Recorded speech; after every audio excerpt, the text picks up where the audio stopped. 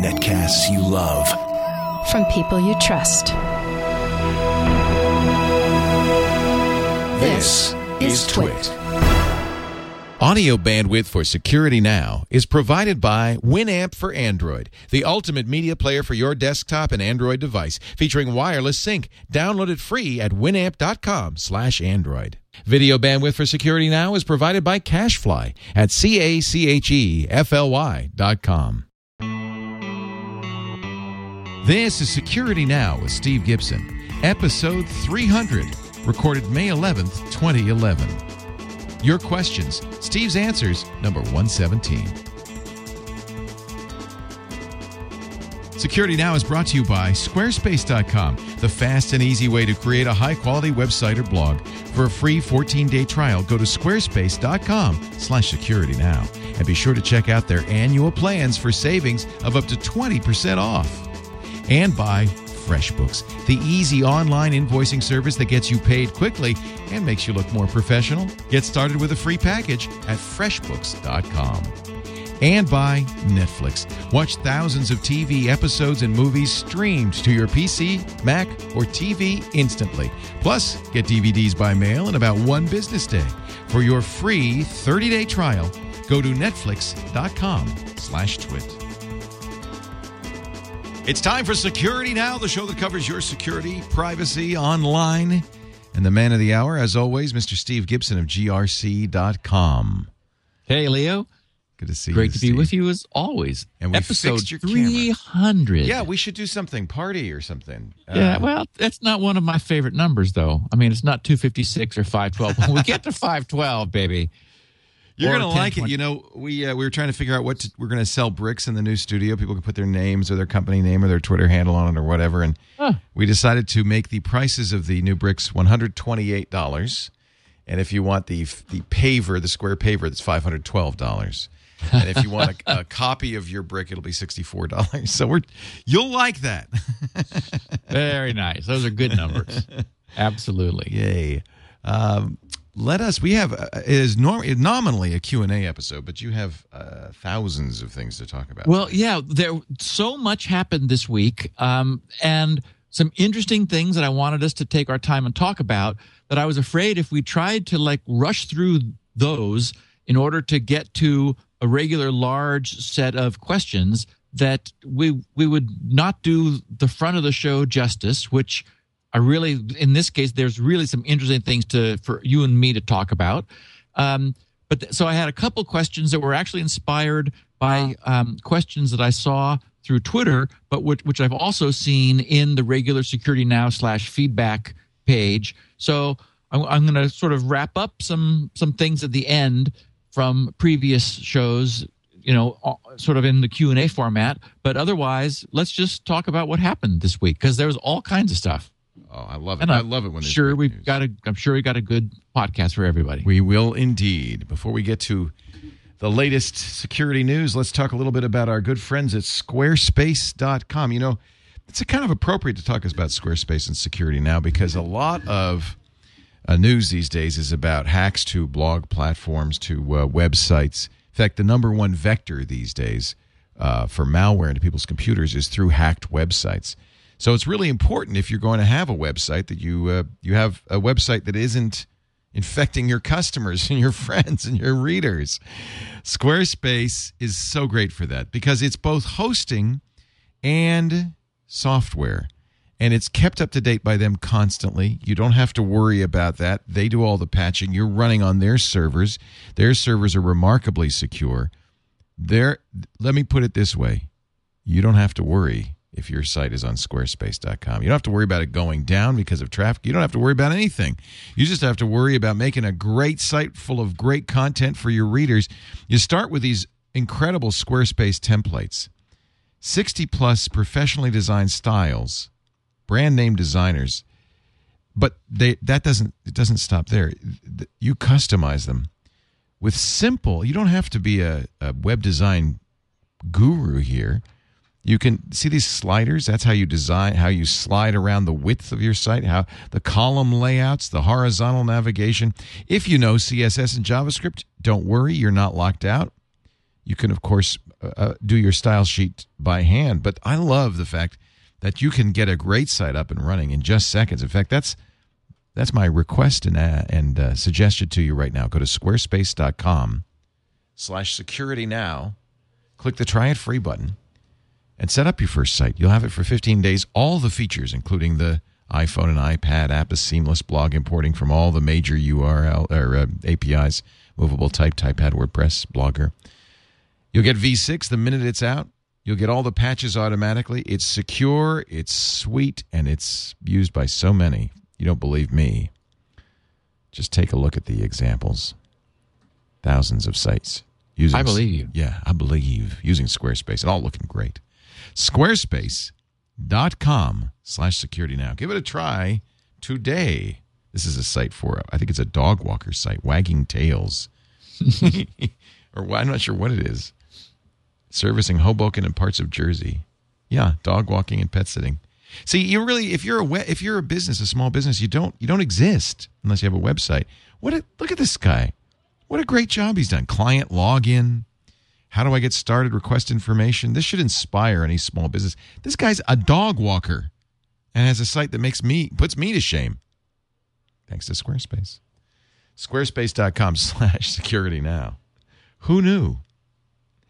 All right, Steve, let's get down to work. We've got business to do. First of all, did you finish Racinovich's book?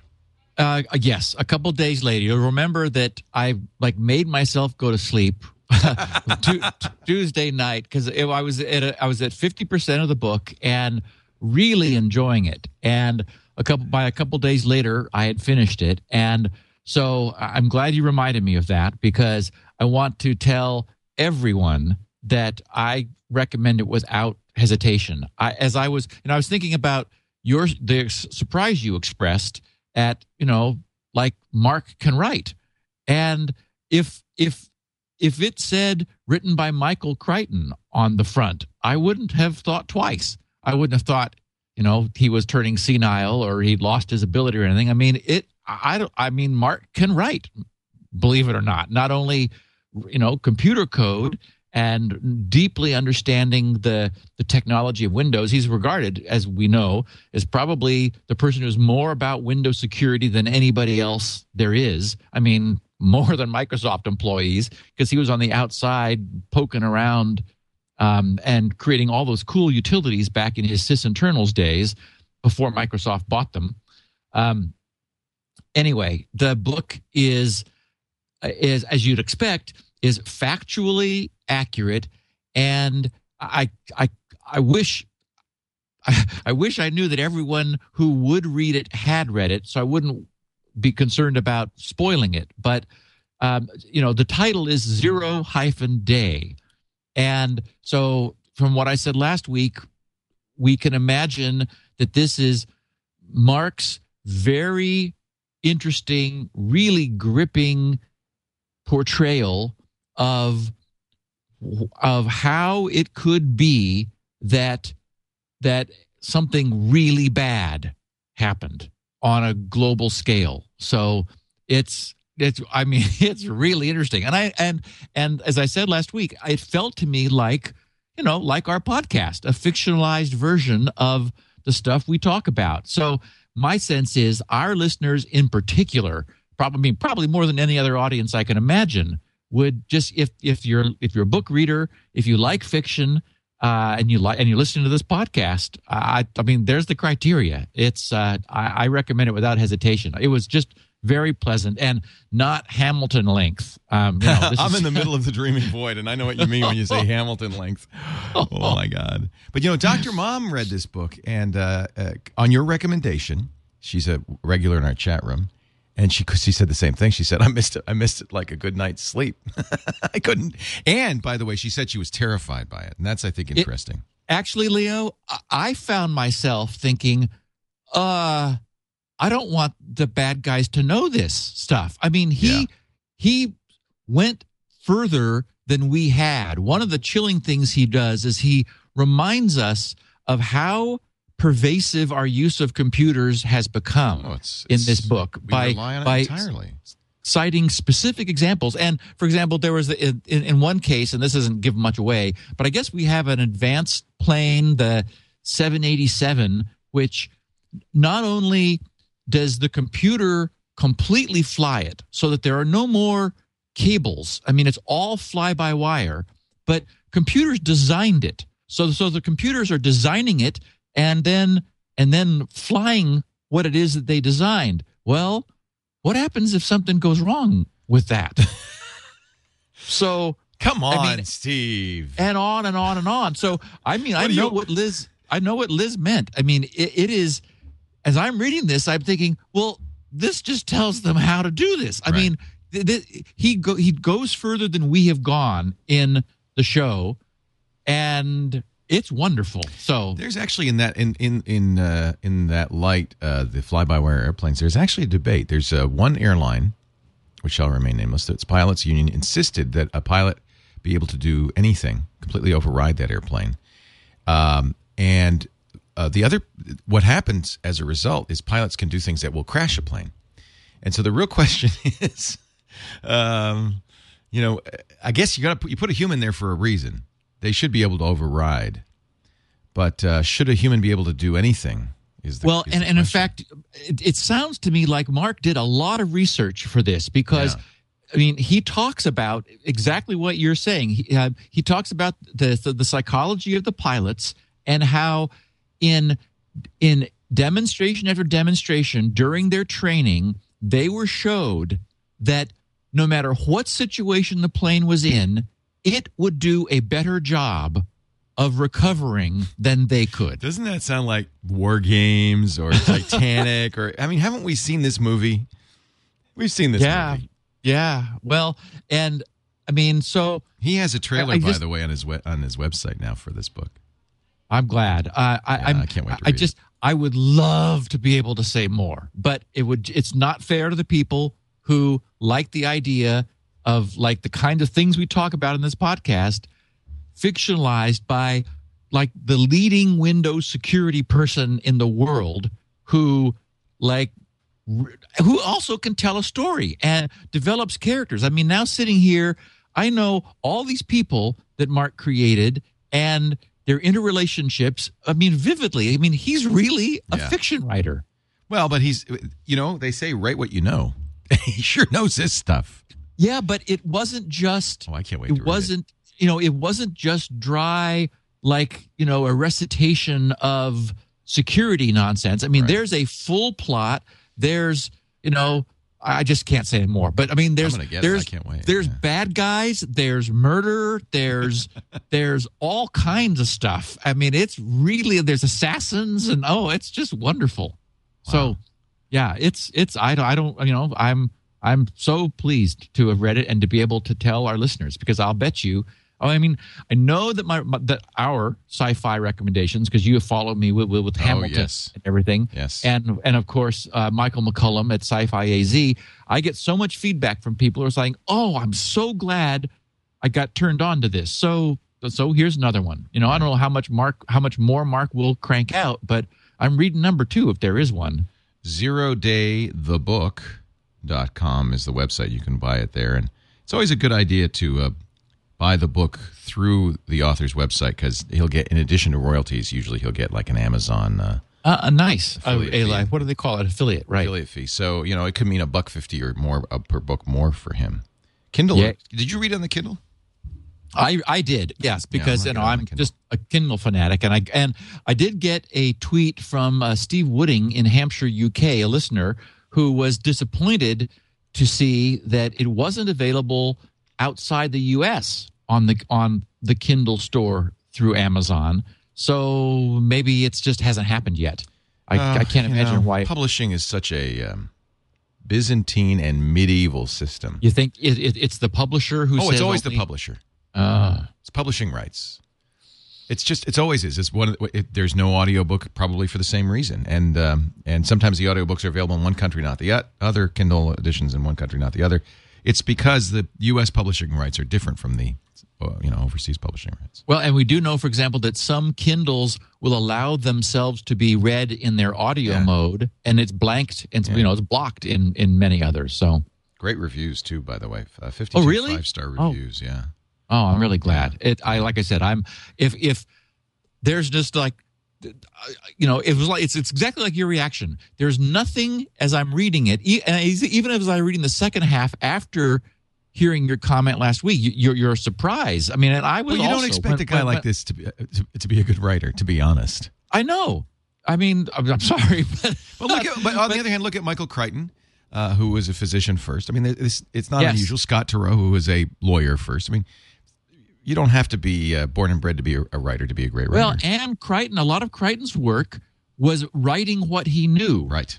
Because he was an MD, and he gave us Andromeda Strain, and he understood the biology and the molecular level thing. Well, here Mark has done the same thing. He's given us a book which would satisfy any listener on this show in terms of of what he tells us. And yeah, I can understand Liz being a little frightened. Yeah, it's like it is. I'm thinking, whoa, it's too possible. The scenario he paints. Chat room saying Asimov was a biochemist. John Grisham was also a lawyer. So a lot of lawyers become writers because nobody wants to be a lawyer. Seriously, the happiest lawyers I know are all ex-lawyers. Well, and Grisham's books, also he knows the law. Exactly. Yeah. Exactly. Mary Jo Foley gave it 5 stars on Amazon as well. So okay. Sold. Yeah. That's great. Oh, they're Amazon reviews. Oh, good. I'm going to go back. I thought I didn't know where they were. Amazon review. Yeah. Okay, good. Yeah. I'll do that when I'm through with the podcast. We had a blessedly small Patch Tuesday. Yes. Just a couple days ago. There were only 2 updates. One contained 2 fixes. The other contained just 1. Which is nice. We get to take a breather following last month's once again record-breaking Patch Tuesday. And the one of them was critical, but really nothing to worry about, even for typical end users. It only affected enterprises who are the typical users of Windows Server 2003 or 2008, and it was a vulnerability that was found in the Windows Internet Name Service, WINS, which is not even installed by default. This was an early protocol that Microsoft used back in the dawn of the Internet, and DNS essentially replaced it. The Internet's name service, domain name service. So it's not installed on machines. It's a problem if you did have an enterprise system using Server 2003, 2008, and had the WINS service exposed to the public, that is, to the public internet. That would be a problem. So this was disclosed responsibly. Microsoft's patched it, and they rated it critical because, if you fit the scenario, then you're in big trouble. You need to get this thing fixed, but most people aren't going to be. And then the other 2 fixes in the other 1 patch were 2 things in PowerPoint. And I don't know why Microsoft rated them important instead of critical, because they were remote code execution. You go to a website that launches a PowerPoint on you, and it can run code. But for whatever reason, Microsoft, I guess it's that you did get prompted. It wasn't an automatic thing. You would get prompted by PowerPoint, do you really want to run this? And there wasn't a way around that. So I think that's what allowed them to drop it down a little bit. So anyway, worth doing as always, but way more tame than the patch blast that we received a month before. Yeah, that was a record. Yes, it was. They broke. In order to keep breaking your record, you have to keep doing worse and worse. Yeah, we don't want a record. We're not gunning for a record. Let alone a succession of records where each one escalates the prior one's record. Yeah. Now, this is a really interesting development, I thought. Tor, which we've talked about, the Onion router. And I know that we're picking up new listeners all the time. So if you don't know the acronym Tor, which is the Onion router, it's definitely worth going back and listening to the podcast we did on it. The technology that was developed, and this was developed with the help of funding from our friends at the EFF, the Electronic Frontier Foundation, that are powerful privacy advocates. The technology is such that it's an anonymizing system, which is encrypted and anonymizing, so that when your traffic gets out onto the internet, ultimately, it's impossible. I mean, really, truly impossible. And I don't say that often to know where it came from. And the way it's done is that there's a series of hops. I'm going to just summarize the podcast, but really go back and listen to it. And if you want more, a series of hops that your traffic makes among Tor servers, essentially, or like Tor routers that there's a large network of them. So your particular traffic will choose some number of hops and routes, and you have control over that at your end. Each of these routers publishes a public key, has a private key, publishes its public key. Knowing then the order in which your packet traffic is going to hop among these routers, you successively encrypt your data one after the other in the reverse order that your traffic is going to be hopping among the routers. So you first encrypt with the last router's public key, then you encrypt with the next to the last router's public key, then you encrypt that with, so you've got multiple levels of encryption, thus this concept of an onion, the notion of layers of an onion. Peel it back, yeah. So, but you also see there the negative of this, which is there's considerable overhead. Yes. It slows you down a little bit. So you then send this big blob, this onion, off to the first router. Well, what's cool is that it has its private key. Only it can decrypt what's inside that layer, but it can't decrypt anything more because that next layer is encrypted with the next router's public key, can only be decrypted with its private key. So all that router can do is take a wrapper, a shell off the onion and forward it to the next one. And it can do the same thing. It can only take off the outer wrapper that it receives and then forwards it again. So at every stage, the intermediates can never see your traffic until you get to the final end point where it takes that final router takes the encryption that it knows how to remove, which was because it's the last router, that was the first encryption, finally decrypting your traffic, and it puts it out on the internet.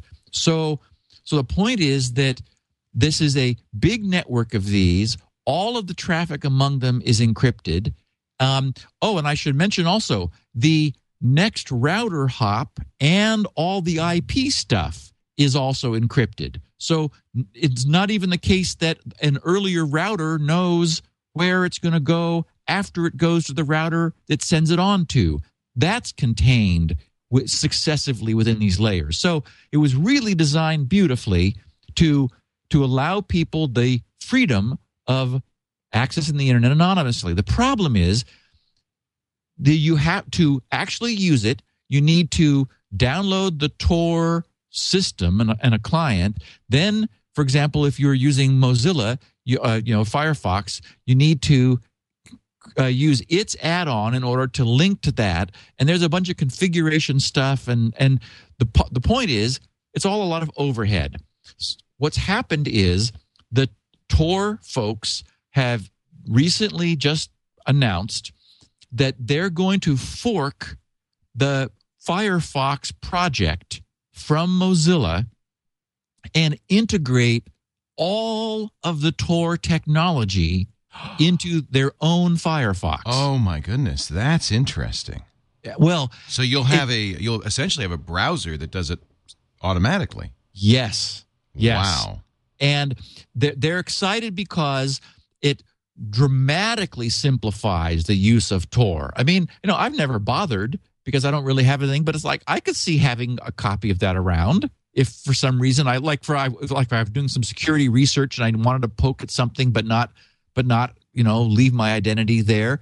The other thing, because it would be essentially a Tor/Firefox browser, is they can do other anonymizing things to the headers. And I mean, you can imagine it would turn on the DNT. I'm just joking because you couldn't be tracked through this anyway. But wouldn't that be funny? it would give them it. I guess what's happened is there have been times when the Tor folks have been a little frustrated that Mozilla's priorities have been different from theirs, or things weren't fixed as quickly, or they've been waiting for Mozilla to do things that they wanted. And so they just decided, okay, we're going to fork the project and integrate Tor into this browser, which that's the beauty is of really open source. That's why we love open source. Yeah, and it affords this, and so anyway, I'll keep an eye on this. It's been announced, but it doesn't exist yet. So as soon as it does exist, I will be sure to let our listeners know, because it'll just be cool to have this. It'll be a lot slower, as you said. There's a lot of overhead in doing this, but just to have a browser as simple as opening Firefox, a state of the art browser, which automatically uses Tor and deals with all of the overhead, knows how to access the network, and where that you are absolutely untrackable. I guess what I like about it too is that there are certainly so many people who have a bona fide, useful, sort of innocent interest in doing this that can't handle the technology. All of the Tor downloading and configuring and add-on and all that that's enough off-putting that they don't end up getting the benefit of it. So now it'll just be much easier. By the way, we have a whole show on Tor. If you want to know more about Tor, yes, go back to the archives because there's a lot to talk about with Tor. And there's a little bit of a vulnerability in the sense that the end point can be compromised.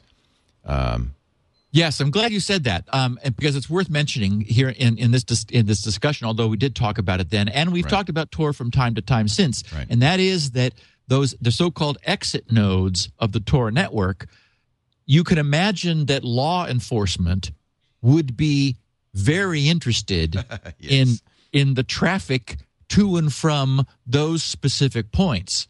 So in the same way that any VPN provider, you wonder if you're routing all your traffic through a VPN provider, well, they end up being someone that bad guys or even good guys would, law enforcement types would be interested in making, in like surveilling, because there's some reason people are using Tor. There's some reason people are using a VPN, hopefully just for security, but it could be for nefarious purposes as well. So you're right, Leo. There is that side to it. Okay, this is weird. We know that we've got problems right now with uprising in Syria. Apparently, the Syrian Telecom Ministry has been perpetrating a nationwide man-in-the-middle attack against their citizenry for Firefox. What they're doing is the EFF got involved. Someone named Mohammed, who is a Syrian inside Syria, brought this to their attention and shared his logs and was able to dump his certificate out in order for the EFF to take a look at it. And what they found was that what Mohammed had was the real IP of Facebook, which means that this was not using DNS spoofing or tampering in order to give him the wrong IP. He had the right IP, which meant it had to be using routers and proxies, which means that someone is actively filtering the traffic in and out of Syria. And in the case of HTTPS access to Facebook, and by the way, we'll talk a little bit about that later, which Facebook reports that 9.6 million users are now using Facebook over HTTPS, thanks to the fact that they've added that option that we've talked about, the persistent use of SSL encryption over connections to Facebook. So somebody is intercepting that traffic and returning an unsigned Facebook certificate. Oh, wow. So you get warnings. I mean, any browser that sees a certificate claiming to be from Facebook, which has not been signed by a certificate authority that the browser trusts, will pop up a security warning. Of course. But many users don't really understand what that means, and so they click past it. And in clicking past it, they're allowing essentially their government, in this case the Syrian government, to monitor, to decrypt and then re-encrypt in a proxy, in a transparent proxy, all of their traffic that passes through in order to monitor what they are seeing and posting on their supposedly secure Facebook page. Obviously, there's no security here. So it is a concern that many governments do control certificate authorities. I don't know. Apparently, Syria doesn't, and couldn't talk anyone into giving them a certificate for Facebook, which is a good thing, because that would be bad to have. Because then you wouldn't know, right? It would appear to be exact. Well, actually, anyone who was using the very cool certificate auditing tool I talked about last week. Yeah. Trying to remember the name of it. Just a minute here. Let me look. Add-ons. It's at the top of my list, I remember. Certificate Patrol. I'm still using Certificate Patrol and really like it. So anyone using that would be notified, even if Syria had a properly signed certificate, because Certificate Patrol, before Syria did this, and this has only been done recently, if you had ever connected with Facebook prior to that time, then Certificate Patrol would have cached the certificate that you had. Then when Syria tried to do this, well, first of all, not only, if Syria tried to do this with a valid signed certificate, Certificate Patrol would say, wait a minute, this doesn't match the certificate you had last time. And it would present them both to you and allow you to then look at what's going on. And I mean, it does some nice forensic analysis. So it would say, this certificate is not signed by the same certificate authority that signed the Facebook certificate you were using before. It's unexpected that the site you are connecting with would change certificate authorities. I mean, certainly it can be done. Actually, I'm planning to do it because I think I'm going to drop VeriSign after seeing that DigiCert is signing so many. Well, in fact, they're signing Facebook's. Really? That's the one that's less expensive. Yes, way less expensive. Awesome. And yeah, I mean, so I could afford Facebook. I could do EV certificates. Yeah, if it's good enough for Facebook. How much are they? I think they're down to like $300. Oh, we really should do it for Twit then.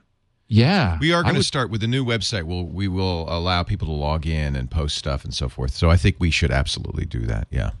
Yeah, I mean, and for me too, GRC, I can't. It's right. Like, I mean, VeriSign is thousands, and it's like, and it's not just thousands once; it's thousands every time you have to renew. Yeah. Which we know is a good thing because it does keep bad certificates from never expiring, and they need to. But boy, they're just raking in the dough. Yeah. So, I wanted to bring to our users' attention an interesting study that some researchers in Belgium and France did. This was actually picked up by the Register over in the UK. But there are many sites, I guess like 100 file hosting sites like RapidShare, File Factory, EasyShare, which allow users to upload files of any size, typically large files, and then they give those files a unique URL.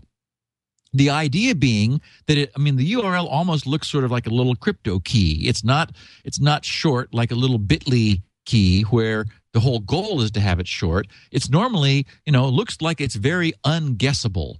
And that's the point, is they're saying that you don't have to worry about anybody else getting a hold of these files because look at that URL. No one's ever going to, figure that out. Well, these researchers conducted a couple of experiments.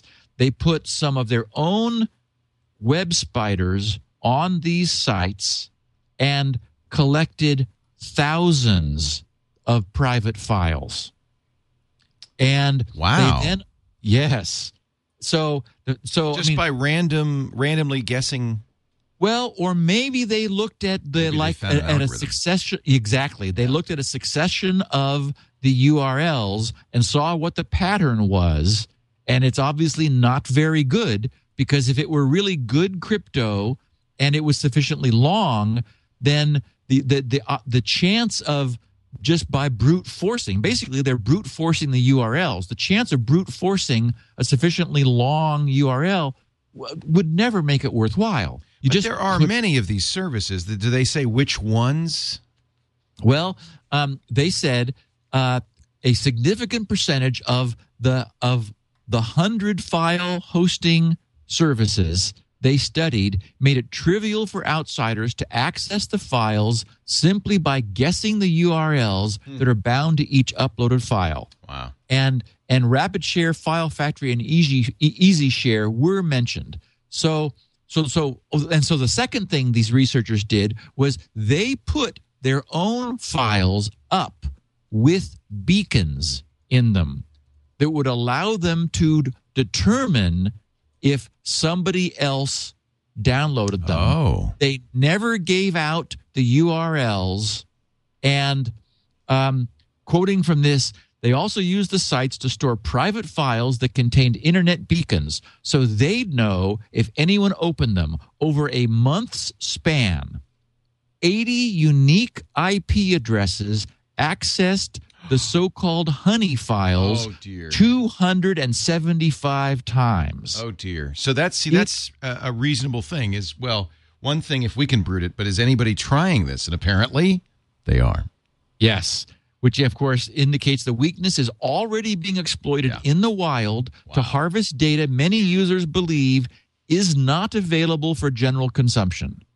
Wow. So I wanted to give a heads up to all of our listeners that, this is an instance where you pre-encrypt what you are going to post up there, and then through a separate channel, you let, your recipient know the passphrase for the encryption so that you could still use these file hosting services, but don't just put a spreadsheet of important financial data up there and assume that no one is going to ever get to it or see it.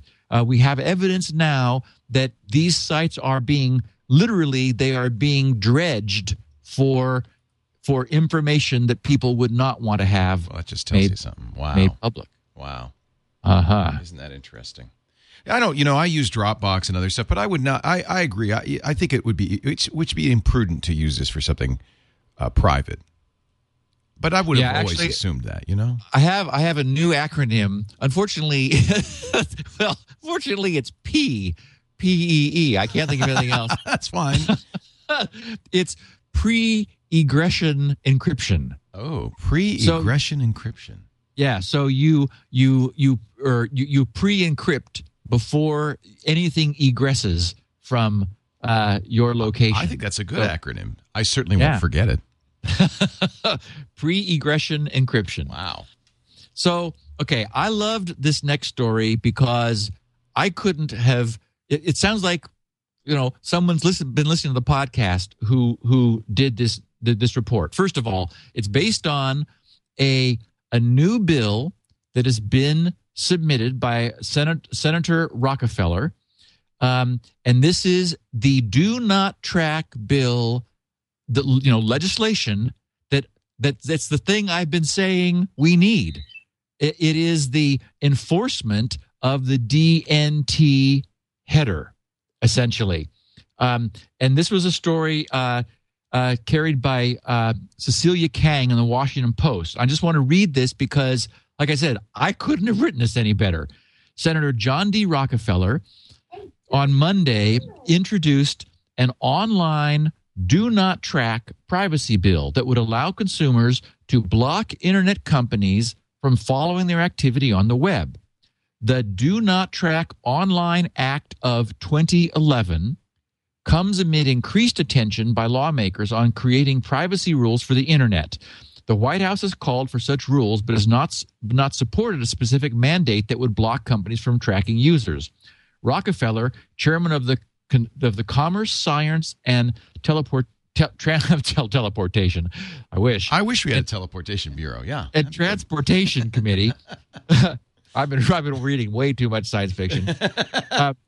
Said in a statement that recent reports of privacy breaches show that companies have too much freedom to collect user data on the internet.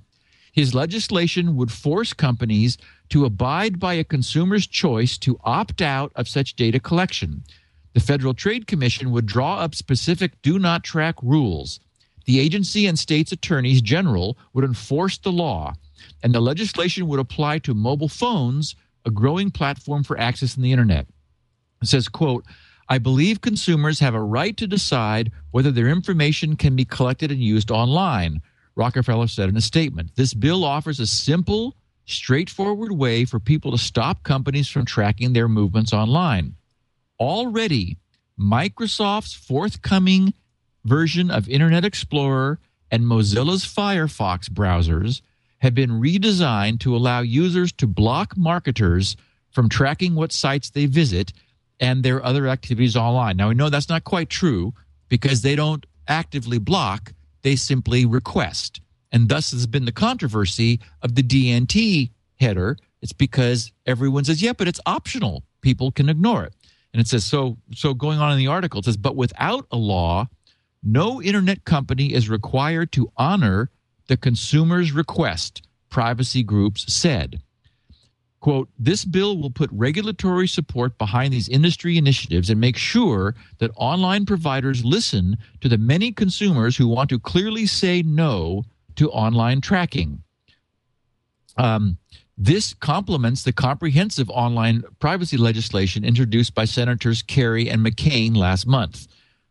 I just wanted to bring this to the attention of our listeners. It is what we need in order for the DNT header to happen, essentially. And now, it would not prohibit a website from tracking a incoming request's IP address, would it?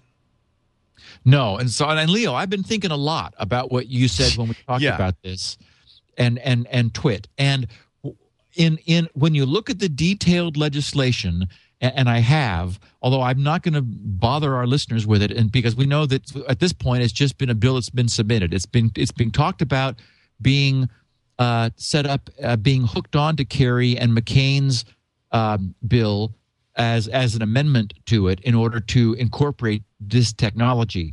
But they all really do talk about information gathering, and address and age and like specific criteria rather than just using their IP address in order to disambiguate queries. So I really think that what PodTrack is doing, and which you and your industry depend upon for developing good numbers, I think that's going to be okay. Well, and not just me, but every website in the log keeps track of an incoming IP address. True. I mean, that's just what happens. True. And I don't know how you would turn that off. That's how browsers work. Otherwise, they can't have a conversation. True.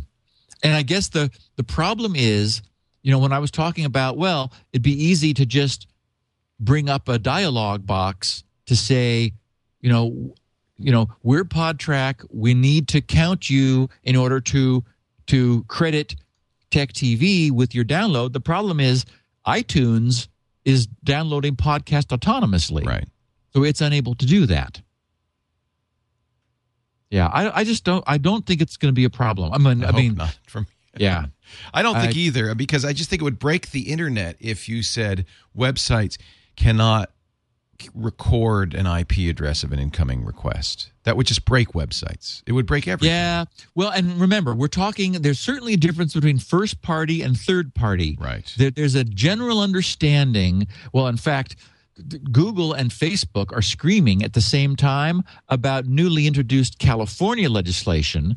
This is a Senate Bill 761 that was introduced by Alan Lowenthal, who's out of Long Beach, who is he's got legislation which is proposing that companies doing online business in California would be required to offer an opt-out privacy mechanism for consumers.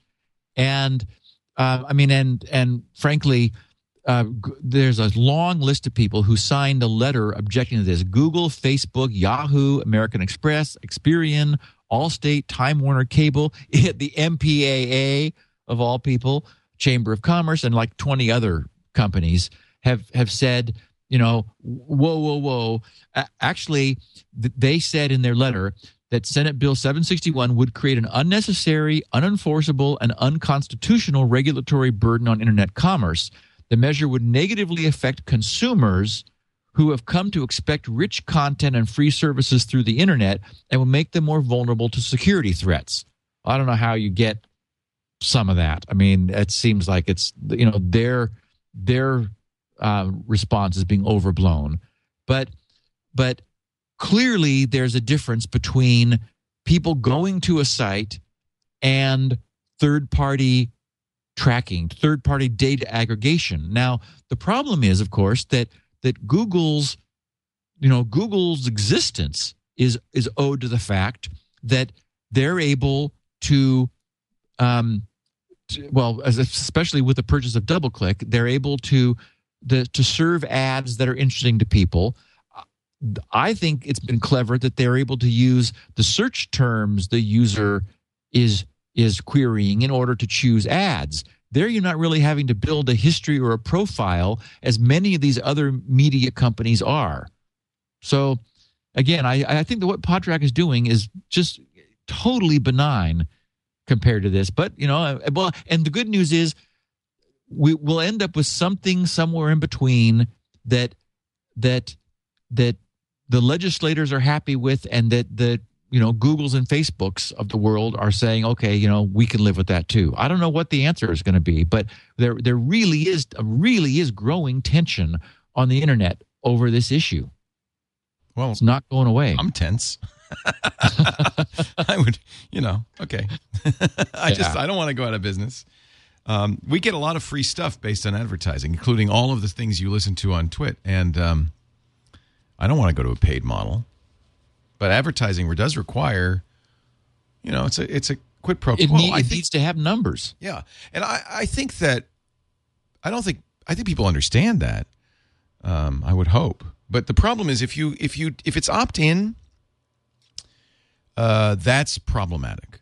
Yeah. Well, okay. Now, in your case, you're not interested at all in who your listeners are. You're interested in not double counting them. Right. But you don't care what their demographics are, their age range, how many children they have in the household. Right. That's the kind of stuff which really creeps people out when knowledgeable people look at the extent of what this data aggregation ends up meaning, and the fact that it ends up being de-anonymized ultimately. Remember, we went through that period of time where you'd you'd have free offers and you'd sign up for something. Well, those free offer sites were using advertisers and providing all of that non-anonymous information behind the scenes back to the advertisers and being paid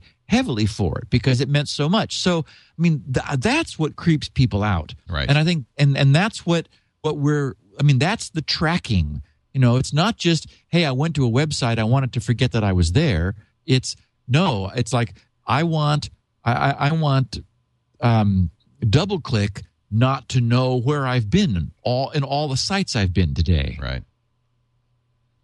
Interesting. So we live in interesting times. We really do. It's always a risk when you start a new business, or especially in a new area like this. I just read a article about a California state law that essentially puts money transfer companies out of business if you're not doing it with a credit card, because you have to get a license from each state.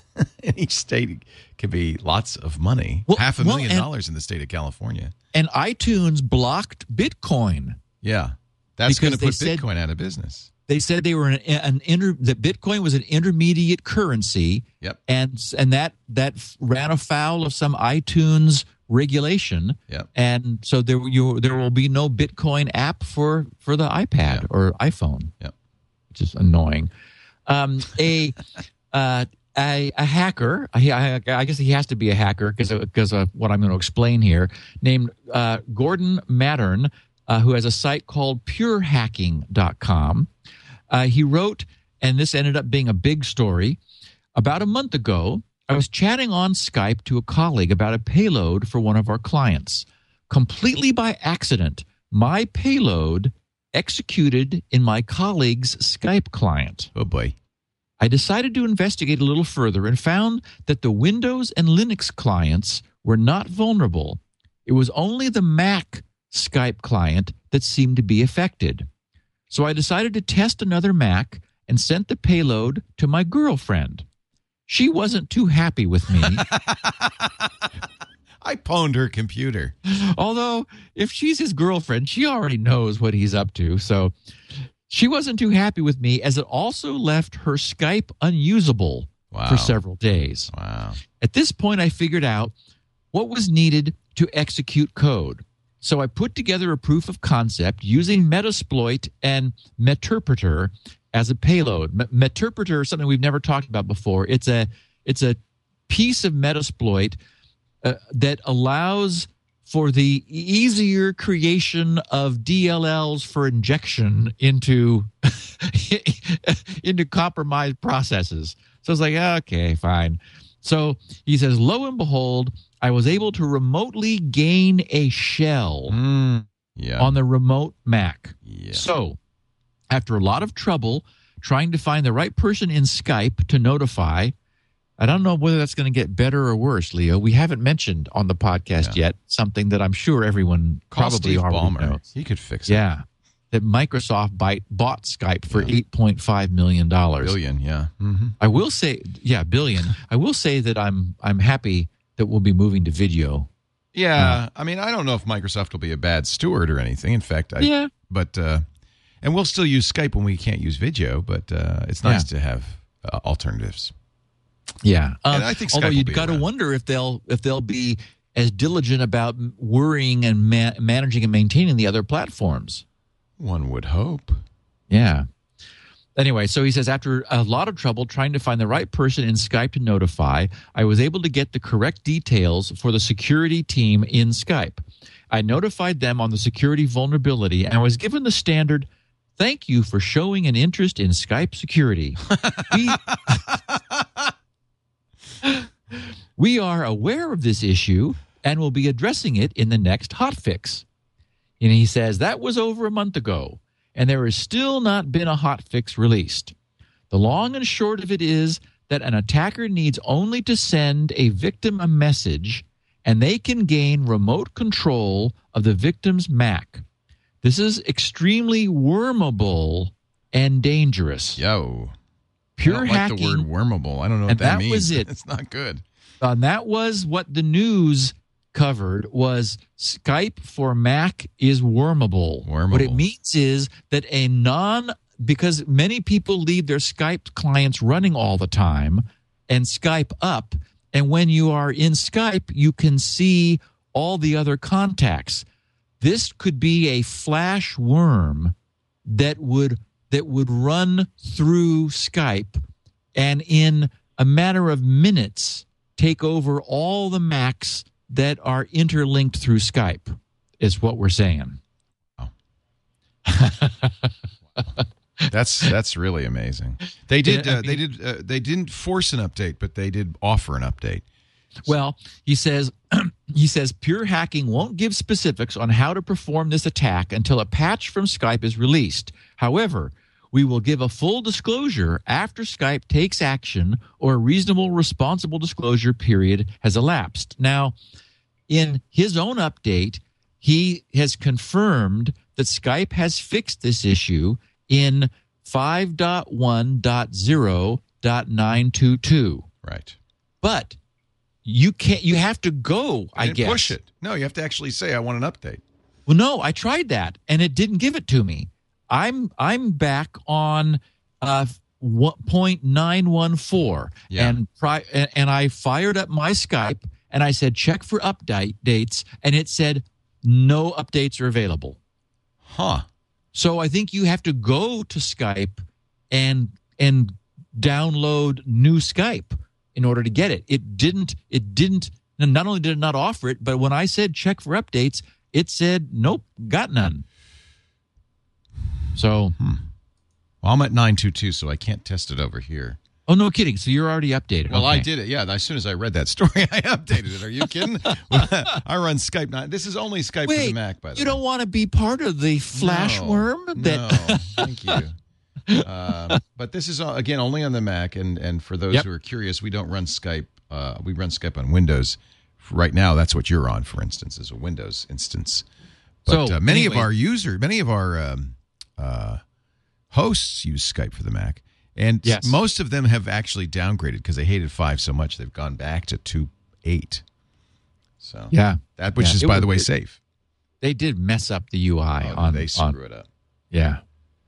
That's interesting. And now, if I on my other Mac, where I'm running 2.8, it says new version of Skype available, and it's going to 9.3.5.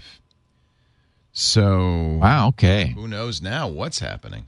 So it sounds like they probably did push out something quickly because they were aware that having a flash worm through interconnected Macs not such on a good Skype, thing. Yeah, would not good. Not a good thing. No, it might. In fact, it may have lowered their purchase price to Microsoft. I don't know. I don't know how it could get any higher. But wait, it took out all the Macs, huh? Maybe that wouldn't be well. Anyway, Facebook applications turn out to have been accidentally leaking access to third parties for all time. Again. Okay, so this was revealed by Symantec, who provided an analysis. They said, according to Symantec's analysis, the problem was caused by a flaw in the old Facebook API, which apps use to authenticate their account access. When a user grants account access to a web app, like a Facebook app, the app is given an access token, which it is then able to renew. Symantec said that this access token can be mistakenly inserted into a URL returned by Facebook and provided to the app server, which then receives it. And so it will okay, so I got myself tangled up here. If the app loads an ad banner or analytics code as the next step, it will send that URL, which includes the access token, in the referrer field of its HTTP request for the content. This referrer data is likely to have been stored in the log file on the advertising or analytics provider's server. So we've talked about referrer headers before, and this is a classic oops privacy leak. So what happened is a Facebook app would identify itself to Facebook and say, I need access to this user's account on their behalf, and the user has given the app permission, which the user would have. But the user has been assuming that the app would not leak that permission. And so what happens is, if the app then receives the URL containing the access token, which it needs in order to impersonate the user, if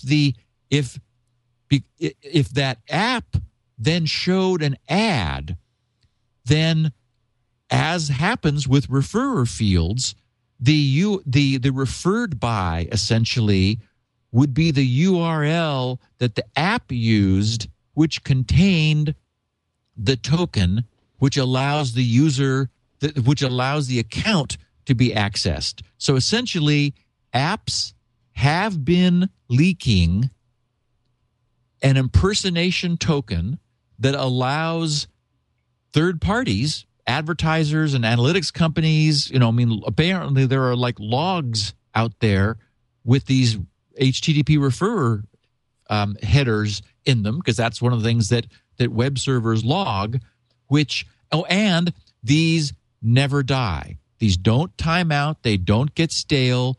This is a cryptographic token that allows anyone who gets it to impersonate that Facebook user. So all Facebook users have to change their password. That's what this comes down to. What? Yes. Like now? Like now. What if I don't use apps? I don't use any apps. Then you're okay. Then you would not have had that leakage. How do you know what's an app? Exactly. Any of these little goodies. Apparently, it's if something says they want permission to act on your behalf. They want access to your wall. They want access to your I use a lot of that. Okay, well, those are apps.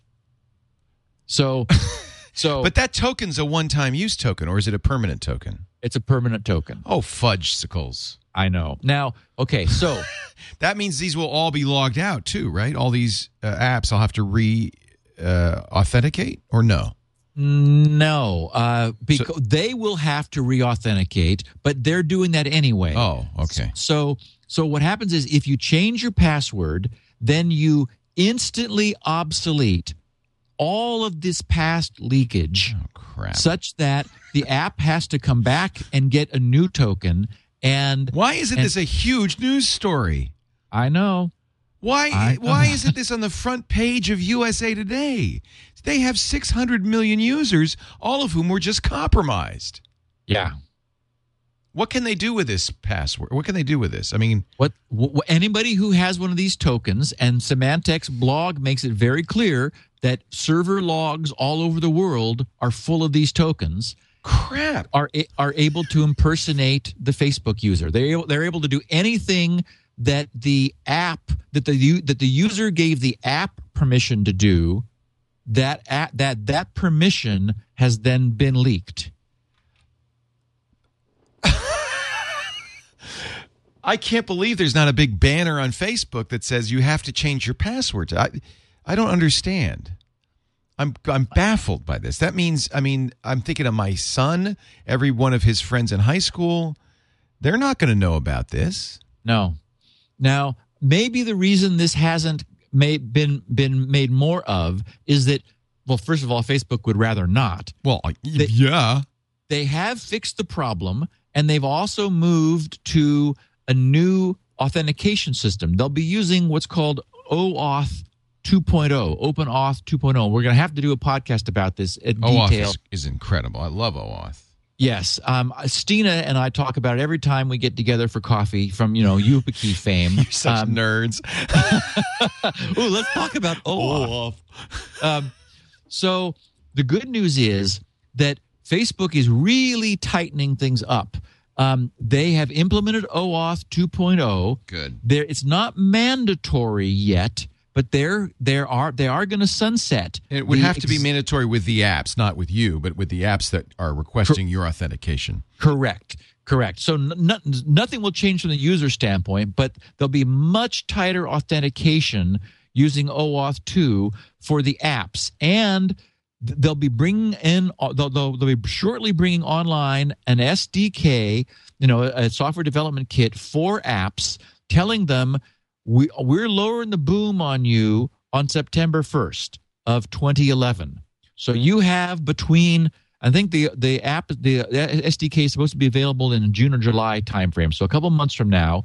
But and it's already running. I mean, Facebook themselves has switched over, so they're making good improvements, and all apps will have to switch to that. In the meantime, they are no longer leaking this user token in the URL of that they provide to apps that are wanting to authenticate and then act on behalf of users. But all the old ones do not expire, and Symantec has said the only way to fix it is for the user to change their password to invalidate this. So my sense is it's broad and it's distributed, but I mean you change your password.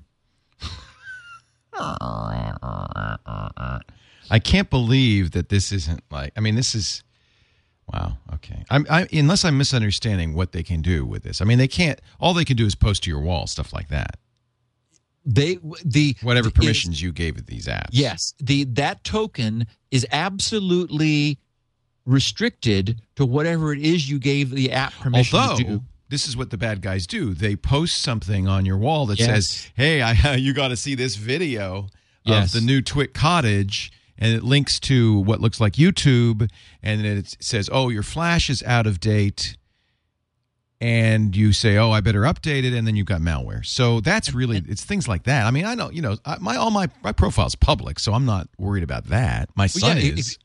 As you said, Leo, it is people, for example, going to your Facebook page that your page then infects. Right. And I didn't. Could it do that? Could it do that? A spontaneous infection? Oh, yeah. Oh, crap. I was just going to say, I didn't. We talked last week about Google Images, the problem that we're seeing with Google Images. Right. Where the images are malicious. Injection. Yes. That's not coming from Google, but on the image search, you get an image from the offending page, which has an infection in it. Exactly. And I did see reference in some forums in the last week where people were commenting about the problem with Google Images, and that just in hovering over the image where it zoomed in and magnified it, that grabbed his computer. Fudge. I mean, that's the kind of thing, of course, Facebook, it's just a natural. Yes. And so here's the problem is that the scenario would be the bad guys who now know about this will get the server logs of advertisers or anybody with an affiliated relationship to these apps, and now they know to scan the referrer field for these tokens, and those tokens will allow them to act as if they were the app to which the user had given permission. Now, you could revoke the app permission, and that would protect you too, but it's easier just to change your Facebook password. Yeah, especially since you probably have hundreds of app permissions, as most people do. I mean, yeah. I'm stunned that this isn't.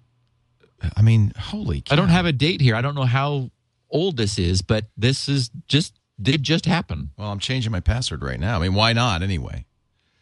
It's a good thing to do from time to time anyway. Yeah. The title was Facebook Applications Accidentally Leaking Access to Third Parties. And whoops. Wow. Oh, and that's actually the title of Symantec's blog. Came out yesterday. Okay. So it's been just recent. There should be a big banner on Facebook saying, please, everybody, change your password. Yeah, you're right. They really ought to step up and take responsibility for this. Because, I mean, otherwise it'll never get enough attention.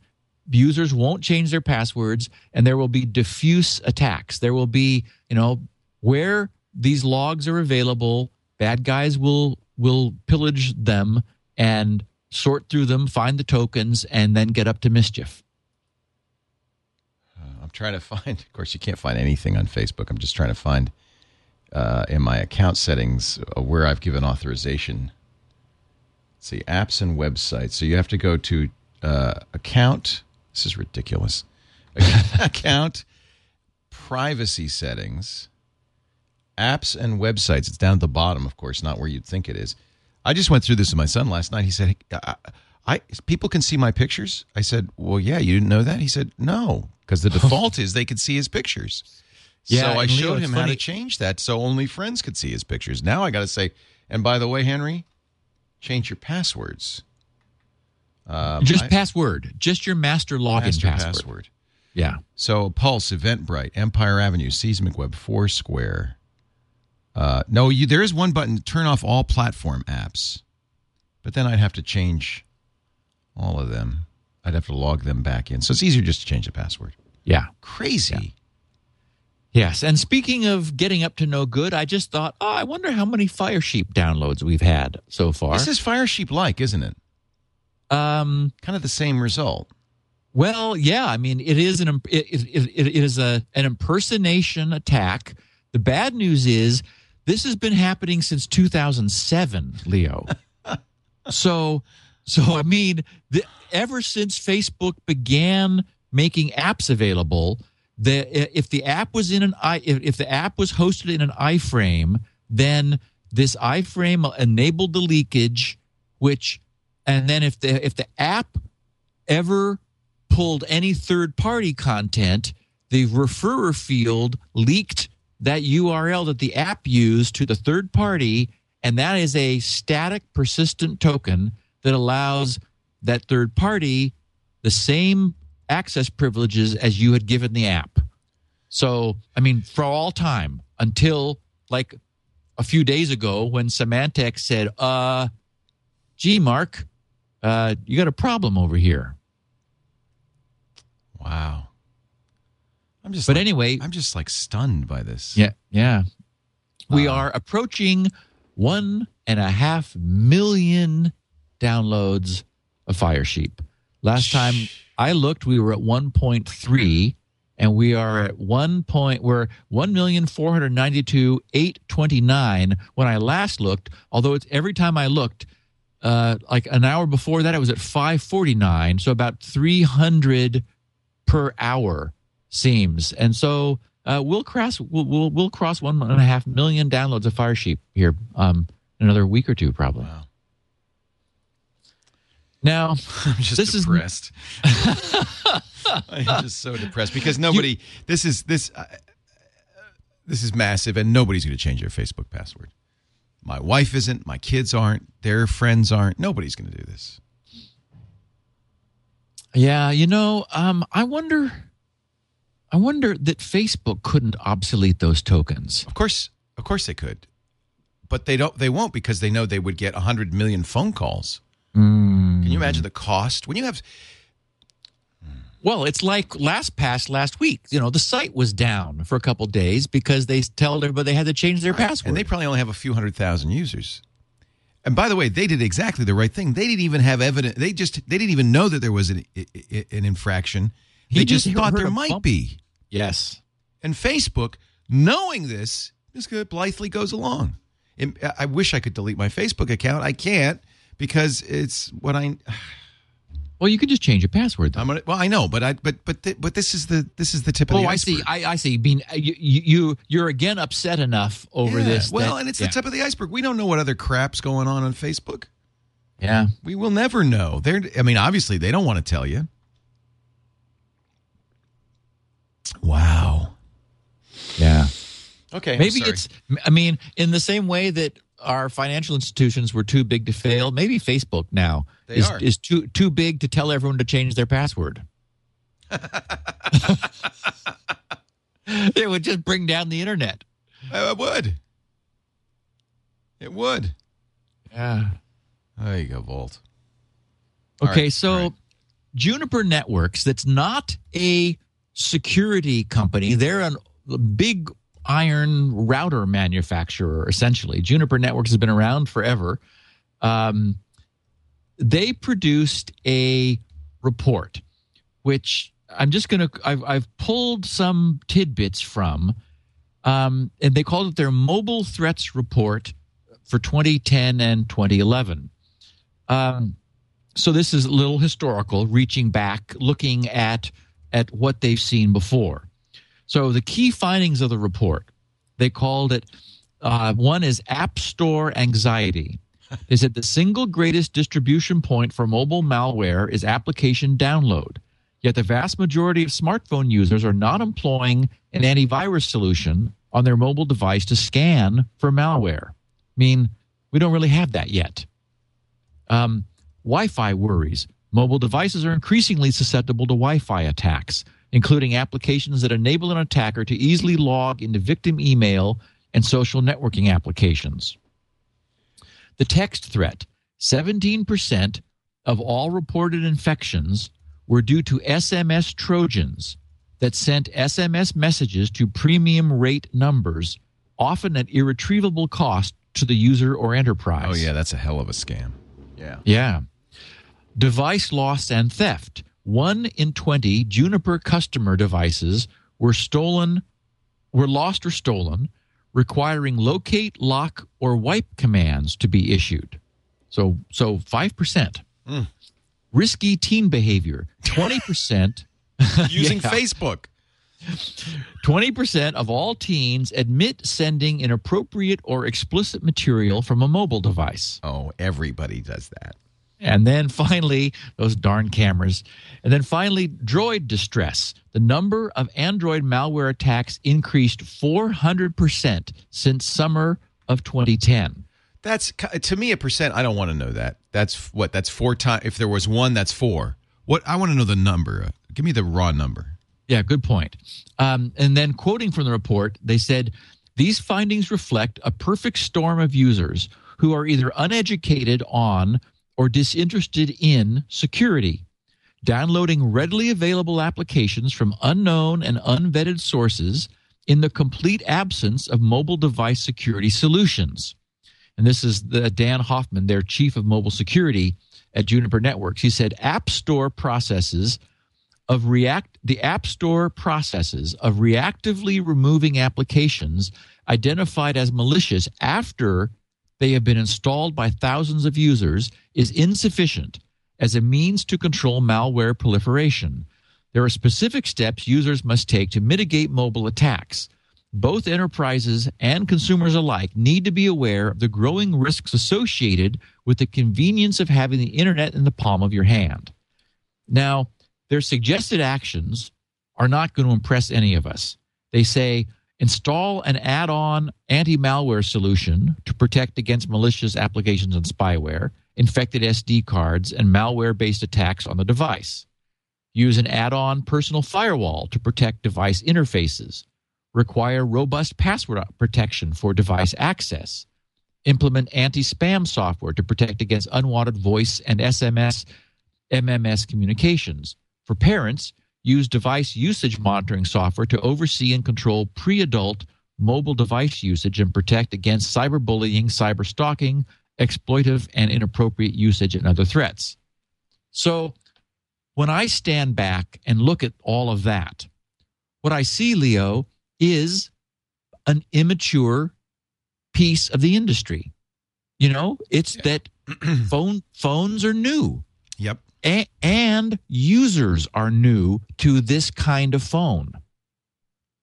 You know, we're PCs are much more mature from a security standpoint. I mean, now all personal computers have firewalls built in, and there's a higher bar to using a PC securely than there is a phone. A phone just sort of, it's hard to take it that seriously. You think, is that what you think it is? Yeah.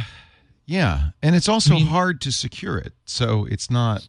It is. It's not obvious, you know. You know, we know, for example, that the the threat that PC users have is going to malicious web pages. The similar threat that is still, I think, unappreciated is just malicious free toys for these phones. You know, I mean, right. I have hundreds. I download stuff all the time, and who's checking this stuff? You know? Yeah, I mean, I see something interesting for the iPad. It's like, ooh, there's a neat toy. We presume that Apple is vetting these, but the problem, as you can see, is it's almost impossible to be you can never be 100% sure that something is secure. Well, and the reason Android is popular is that it doesn't have the boot of Apple on it to the same degree. Unfortunately, what that also means is it is a larger target than Apple is. And, I mean, Android, I'm sure you're seeing the numbers. If I'm a bad guy, I don't worry about the iPhone. I go right after Android. Absolutely. Right. Yeah, much easier. It's the Windows of the phone world. Well, yeah, it is. Okay, now this is, I guess, not quite my last bit of good news for the day. We have a new attack vector, which is presenting itself, known as WebGL. This is the next generation of web-based 3D graphics, and essentially, OpenGL has been around for years. It's a sophisticated, mature API, an application programming interface, to allow applications access to hopefully powerful rendering hardware in the machine. The problem is that in the same way that there's nothing inherently wrong with scripting unless you go to a malicious site that scripts you maliciously. Well, there's nothing wrong with OpenGL unless you go to a malicious site that uses that technology through what's known as WebGL maliciously. And it turns out it's possible. Oh, wow. All of the latest browsers are now supporting WebGL.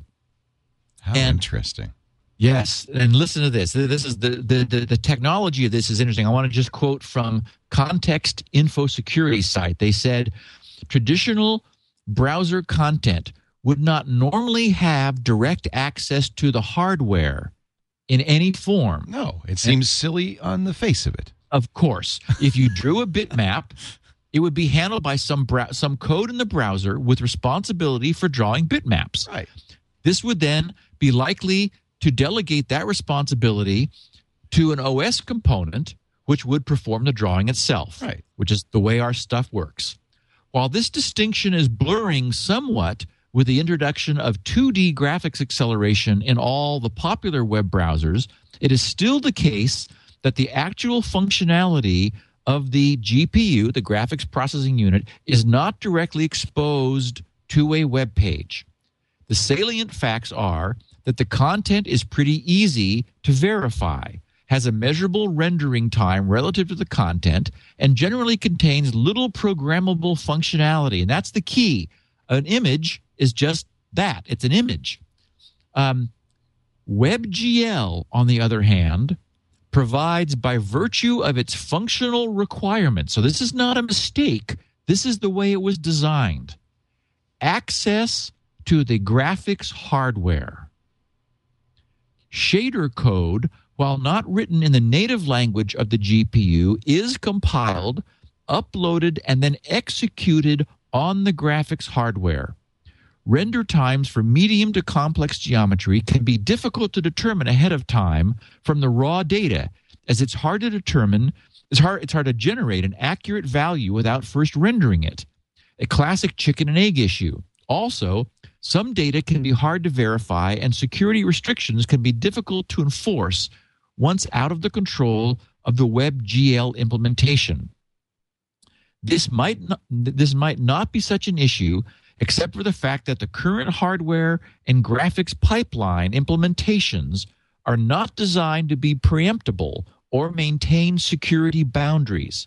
Once a display list has been placed on the GPU by the scheduler, it can be difficult to stop it, at least without causing obvious system-wide visual corruption and instabilities. By carefully crafting content, it is possible to seriously impact the OS's ability to draw the user interface, or worse. The difficulty in verifying all content and maintain security boundaries also have potential impact on the integrity of the system and user data. So what these guys are saying, and they have done proof of concept, they have been able to blue screen people's machines by visiting a web page with maliciously crafted 3D graphics. And the problem is that in order to do what as we know, GPUs are very powerful. Essentially, the web server is loading code into your GPU, which it then runs.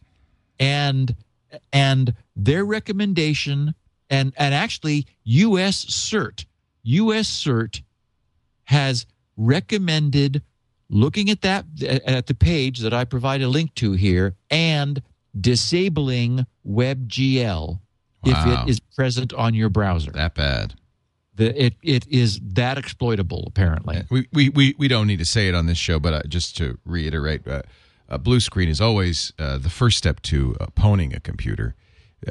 If you can crash it, then you just have to figure out, where to write the code. It's not so hard. Exactly. Yeah. It's a matter of finesse after you've demonstrated that, you're able to kill the person. That's always, always the first step. So it's apparently the latest versions of Firefox, Chrome, and Safari all support WebGL. Opera's just released Opera 11, which a preview that supports it. I've used it. It's cool, but I guess it's cool. Not so and good. Unfortunately, as most cool things, there's a dark side. There's a dark side. Hey, before we get to our favorite new feature, attacks and breaches. Attacks and breaches. And we got one on Google Chrome, of all places. Oh, yeah. Well, there were a lot of Chrome announcements this morning, so that's we'll talk about that in a second. Before we do, though, let me mention our friends at FreshBooks. We got a cake the other day from Caroline's, and I loved it. It's so fun.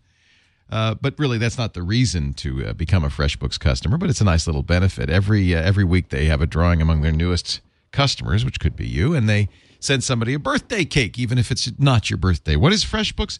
It is the best, simply the best online invoicing service out there. Their slogan is "Love Invoicing," and it's not a lie.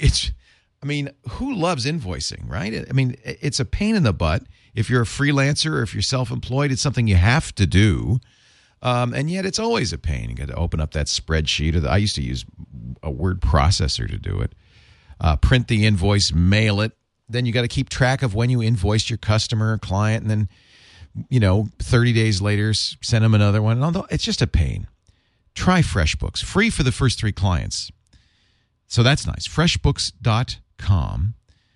It can be completely automated, by the way. Recurring invoices, automatic, even automatic payment from your clients. Of course, they have to sign up for that, but they often do because, frankly, they love it that they don't have to think about it either. If you think it's bad to invoice, imagine paying invoices. But the nice thing about a FreshBooks invoice, especially the email invoices, is there's a pay me button right on the invoice. They can use a credit card or one of 11 different online payment services like PayPal or Authorize.net to pay you right away. That means you're going to get paid faster. Of course, if you don't, there are automated late payment reminders.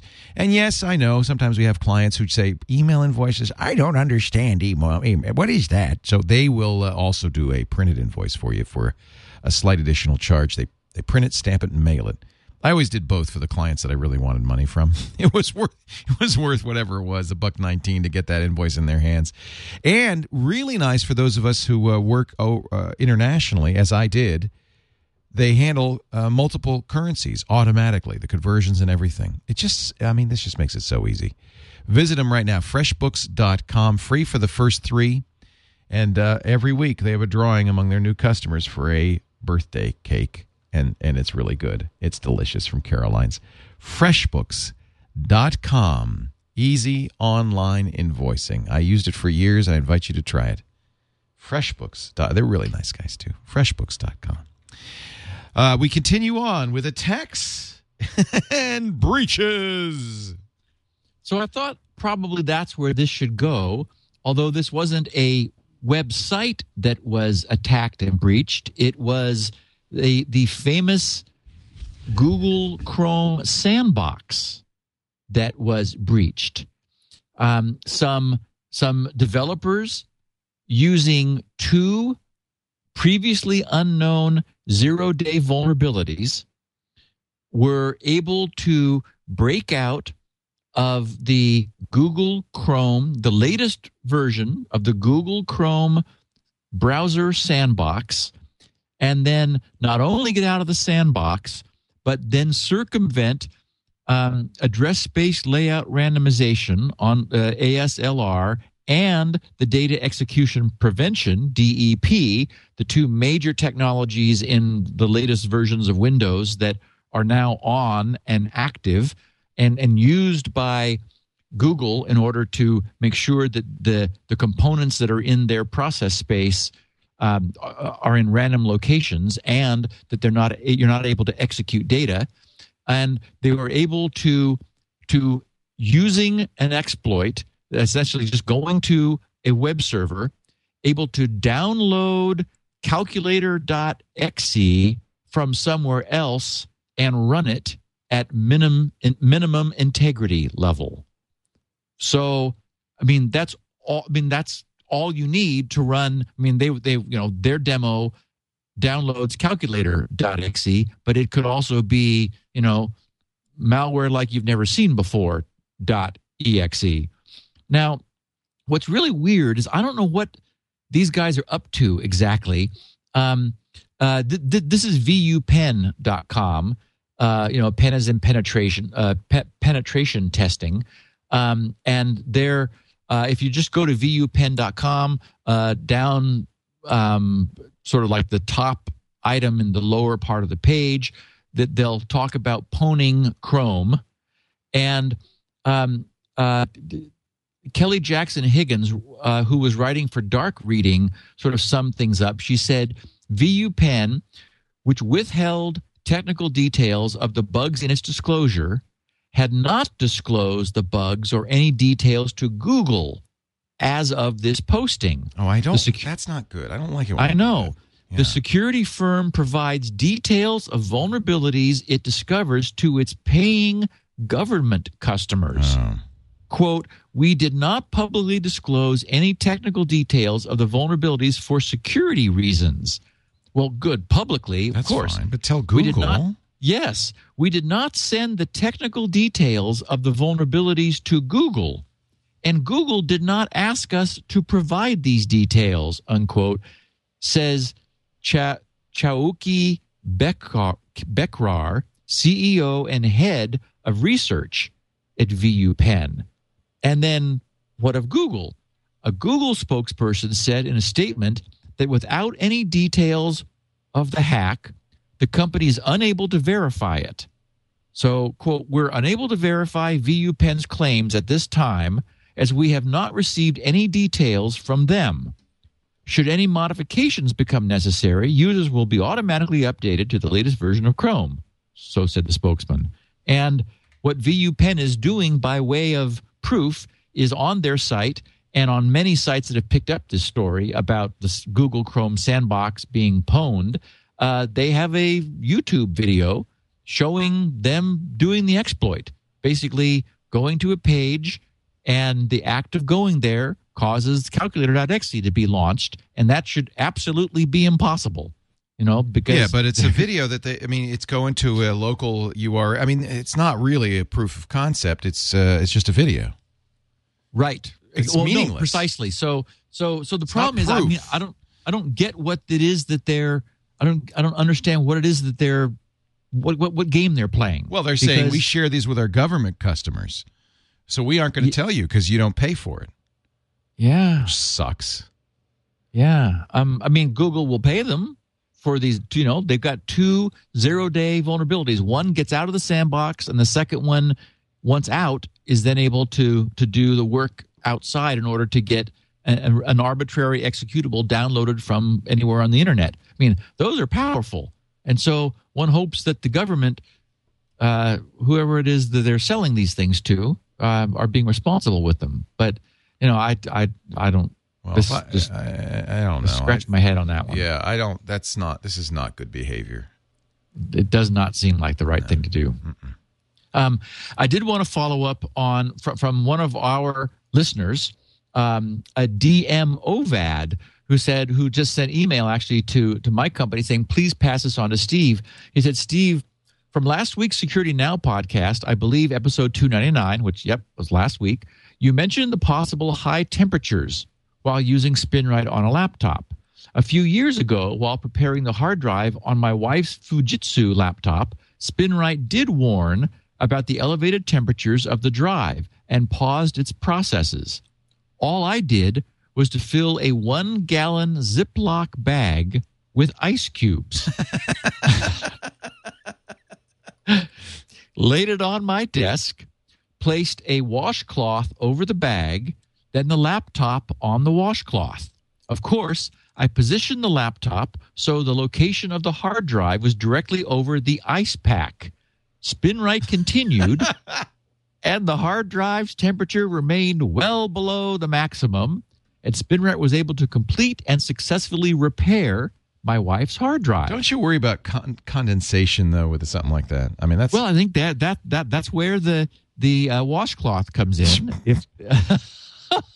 So we had a nice soft insulating layer and managed to keep his drive cool. Wow.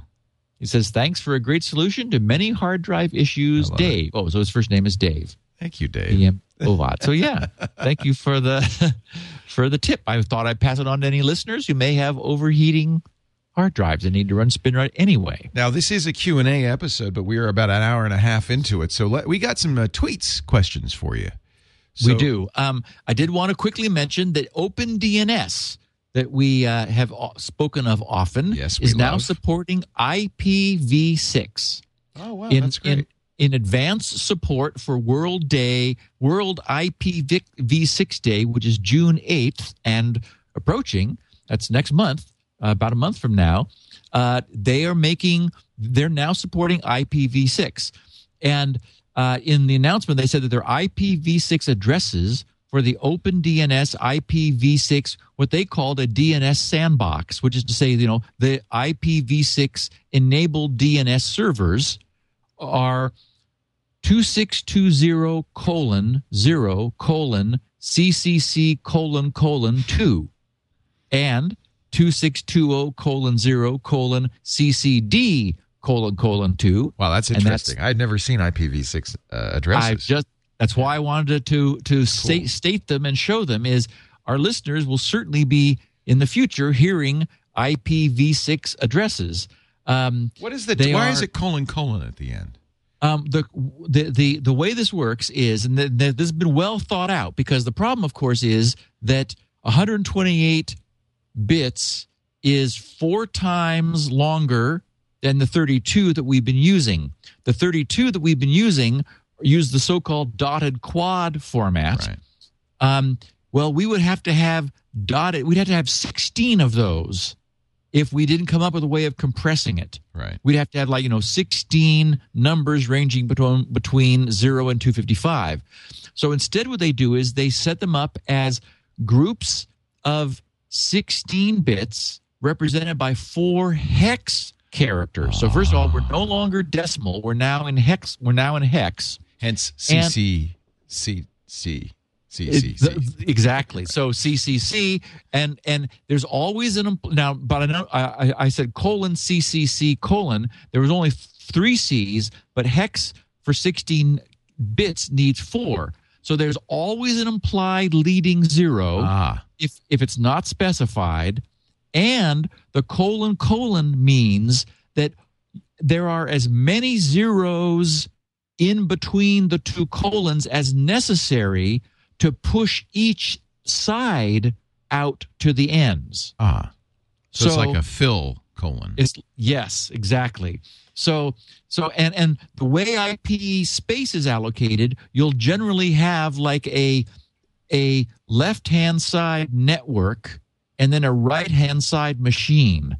or subnet. So that's what we're seeing where it's 2620:0:CCC, and the other one is 2620:0:CCD.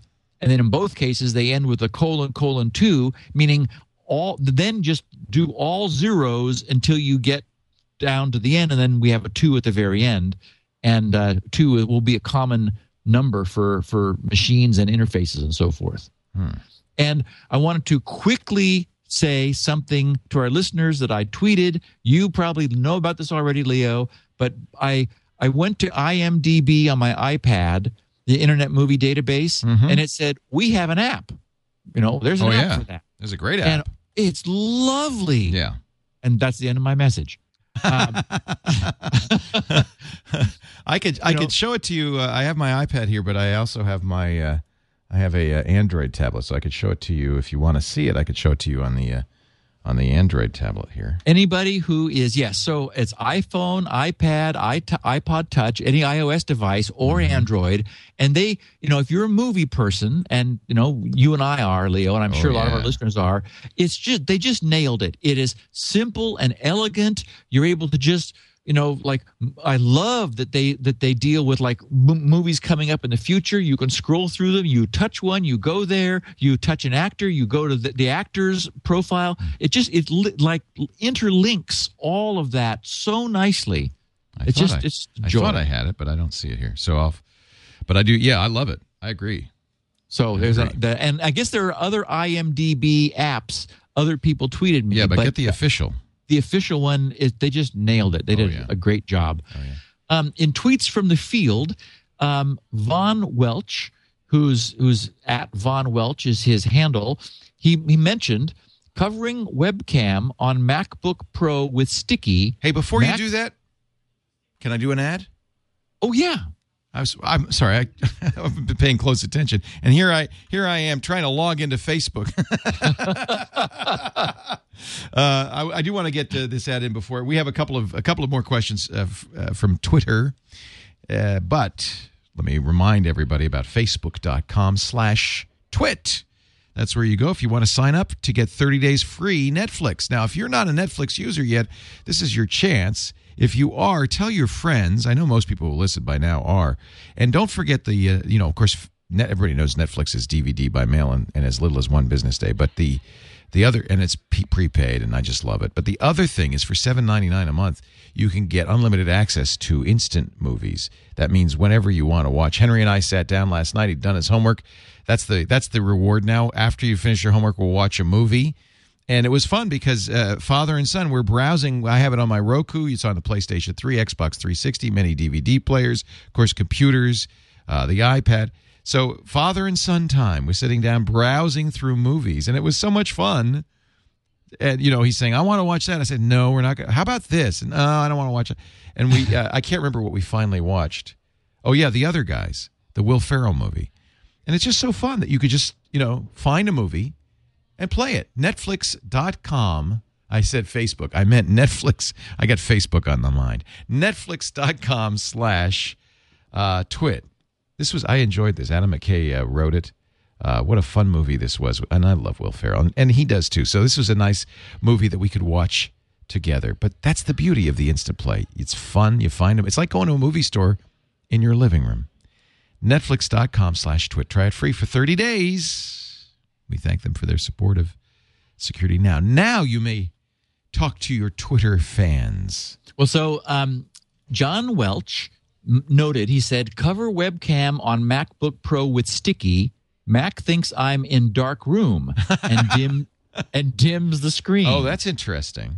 Turn off auto dimming under preferences/display. Oh, that's a good point. So, yes, apparently the MacBook uses the camera also as its ambient light sensor for controlling the automatic screen brightness. And I was pleased that Von Welch decided to follow up on my advice after hearing about, another instance of people being spied on with their webcams. But when he did it, his screen got dim. So you can turn off auto dimming under the display panel under Mac preferences. So I just wanted to pass it on to our listeners. And And this is very cool. Graham Wetzler tweeted about a security tool, or I guess service, that I really like. It's the kind of thing I wish I could have done, or I had done, but now it's been done, so I don't need to. URLxray.com. Give it a shortened URL, and it'll tell you where it leads. Which is that's good. Trivial to do. Yeah. I mean, all it does is it goes to the URL, and the way these redirectors work is they return you a 301 HTTP moved response with a location header telling the browser where it should jump to. So, I mean, the trick is simple, but obviously instead of jumping to it, it just shows you where your browser would jump to if you had given that URL to it. And I have to say, I mean, TweetDeck does a good job at showing those often, but when people tweet me something and like allow me to sort of get a sense for them and like what this link is they're providing, I do have a secure machine, but I'll typically trust people and click it. But sometimes I get a tweet that just says, "Oh, check this out," and I was like, "I'm not clicking that, honey." And it reminds me of the famous scene from The Wrath of Khan, where somebody is telling Kirk to raise his shields because he's not hearing anything from the oncoming starship, and of course it's Khan who then blows him up because he didn't have his shields raised. And the idea is it's strange, but I mean, if you get some communication from someone, you have some sense for who they are and what they're about and where it might be that you're sending your browser when you click the link, which is just. But it's very different if you just get a URL and nothing. It's like, well, okay, I'm reluctant to click that. So anyway, URLxray.com allows you to disambiguate these URLs prior to going there directly, which I think is very useful. I'm going to be using it. In fact, I may just implement it myself for GRC, and then we'll have one more little gizmo at GRC. Okay, so real quickly, a couple of Q&As. Nico Carpenter tweeted, and several people had asked who sent feedback to grc.com/feedback, our regular place. He said, in a split handshake, how does a bad guy get the server to only send a SYN packet? And I love that because I completely forgot to talk about it. Remember? Okay, so split handshake was, I talked about a week or two ago, where it was a potential exploit where intrusion detection software could be debilitated, essentially confused by the exact sequencing of TCP packets back and forth. So normally you send a SYN packet to the server, it returns a SYN ACK, and then you ACK it, and now you're connected and you proceed. In a split handshake, instead, the server sort of ignores your SYN and just sends a SYN to you, essentially sort of turning the handshake around, and that's what confuses the IDS, the intrusion detection systems. So he says, how does a bad guy get the server to send only a SYN packet? Well, what I forgot to explain was that you would have to be going to a bad server in the first place. I mean, so it's an exploit that only the server you are reaching out to can perpetrate against you. So it's not like, bad guys somewhere can use this to like get Google to connect to you, but you're really connecting to them or something. It's if you were going to a site that already wanted to do you harm, then that site would send a SYN packet back to you rather than a SYN ACK, reversing this connection and using that in order to bypass intrusion detection software that would otherwise be protecting you. So that's how that works. Luis Fernando asked, whatever happened to that capacitor idea you announced a while ago? The supercapacitors, yeah. The supercapacitor. And it's funny because I had myself looked and wondered what was going on. And this was a company called EE Store down in Texas. And last we heard from them, they were in the process of working out the details of mass production, and they've disappeared. Oh, dear. My sense is they probably could not make them, whether it was a quality control problem, a mass production problem, couldn't hook enough of them together problem. We don't know what. But we know they're for real because I actually have a screwdriver that charges super fast. Yes. No, you mean super caps are real. Super caps, yes. Yes, super caps are definitely real. And these guys were going to make it for cars. Yes, and there was an automotive manufacturer in Canada that was getting all geared up and ready to go. Interestingly, I saw a quote from the CEO of Tesla. And we all know Tesla, the manufacturer of that fantastic little sports car that is ridiculously fast. One and I were next to each other at a stop sign a couple of weeks ago, and this thing just shot off like when the light turned green. And I thought, silently, didn't make any sound. I thought, and I looked, and sure enough, Tesla was across the back of it. Awesome. Yeah. The CEO stated supercapacitors are the future of automotive travel. This is the CEO of Tesla. Wow. Said, yes, we're only doing batteries now because we don't yet have supercapacitors. But remember, the reason I was so bullish about them is that they solved the wear out problem and they solved the slow charging problem. If you had like a high current pumping station with high current delivery to the car, and at the pumping station probably had super caps too, so it was always sucking power off the grid, filling up its own supercapacitors. Then you bring your car in, plug it in with some Mondo connector, and many hundreds of amps, and the charging station would dump its super caps into your super caps, and off you'd go. So I'm convinced it's the right technology, and the CEO of Tesla, who's got a lot of experience with this, agrees with me. We just don't have them yet. But many people, I'm seeing work happening. There's lots of university research with nanotubes and all kinds of strange things that are like working on getting supercap technology to happen. So good. I think we're not far from it. Good. And finally, Carlos Cardona also tweeted. He said, you often talk about password hashing / salting. Could you talk about password stretching? And I touched on it last week when we talked about LastPass, because that is we understand that when you hash a password, you pass the plain text through this cryptographic hash, and it turns it into a fixed size token that represents what you fed in. We know that when you salt the hash, you add something secret to the password, and then you hash them both.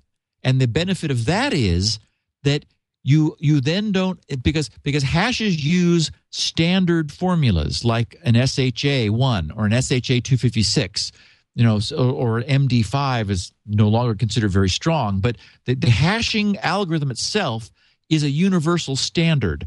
So the problem is, if you didn't add salt, then somebody could figure out your password by brute forcing all possible, reasonable passwords through that hash to see if they get the same token that was stored, for example, when a secure website had stored the token. But by adding by adding salt, you essentially create a custom hash function. That's what the salt does, is it sort of customizes the hash function so that, by mixing in with the input you're providing, you're going to get a token out different than that universal function would otherwise provide if it weren't salted.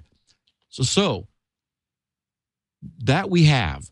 The one problem we still have is, what if somebody got the salt And that was the concern, unverified and still unverified, by the guys at LastPass. They were concerned that somebody may have gotten the salt, which would then have weakened the protection salt provides. So there's one more thing we can do, and that's called password stretching. And what it does is it stretches it in time rather than in size. And it's as simple as, rather than hashing once, you hash many times. For example, the Wi-Fi folks who did WPA, the current standard good secure Wi-Fi, they understood this. So they salt the hash with the access point's access point name, the ID of the access point, so that when you set your access point's name, you are increasing your security by mixing that salt in, and then they repeat that 4,096 times. The idea being that anybody brute forcing can't just do it once. They've got to do it 4,096 times, which slows down their brute forcing speed by 4,096. No matter how fast they can do the hash, they're going to have to do it 4,096 times per brute force attempt. And even if they have the database, they still have to go through this. Yes. And that's the beauty. And for example, in the LastPass case, they're talking about doing it 100,000 times. That should be enough. So it'll really slow it down. Yeah. Wow. So this has been a great show. And I think if nothing else, I hope people have learned a little something from this Facebook thing. This is why you listen to this show, folks. Because I don't know, I can't understand why this isn't being more publicized. PC Magazine just published an article about it, and I've linked that on my Twitter account. Wow. Yeah, well, I imagine it'll get picked up by, I hope so. Tech Meme and Boy Genius and those guys, and then hopefully then by the mainstream. And ultimately, you have to imagine that that Facebook will be forced to do something. Well, they've already said, "Oh, yeah, it's not a big deal." Okay. Yeah, as I said, my sense is it will allow diffuse attacks, meaning that because it's a function of that authentication token being found, and that only allows them access to one Facebook user's account. So there's a lot of Facebook users. And somebody would really most likely create a malicious app to take advantage of this if you're going to do this. Facebook's response, they said, we've worked with Symantec to rectify the issue, but took issue with how Symantec characterized the situation. We've conducted a thorough investigation, says Facebook, which revealed no evidence of this issue resulting in a user's private information being shared with unauthorized third parties. In addition, this report ignores the contractual... Oh, dear. I'm starting to... the contractual obligation of advertisers and developers, which prohibits them from obtaining or sharing user information in a way that violates our policies. Oh, goodness. Well, and part A there is... Well, we weren't looking to see if this has been happening, so we didn't see it happening. There's no evidence. Well, how would you know? What, are you going to look back at all the logs? It's been going on for years. And people's Facebook accounts are being hacked all the time. Gee, I wonder how. Symantec says we estimate that over the years, hundreds of thousands of applications may have inadvertently leaked millions of access tokens to third parties. Yes. But we have no evidence, says Facebook. And by the way, it would be a violation of their terms. Oh, they didn't read the fine print. Oh, I am just done with Facebook. I'm so done. Holy cow. Just horrible. Steve Gibson is at grc.com. There at the bottom of the screen are all his Twitter handles. At SGGRC is his main Twitter account.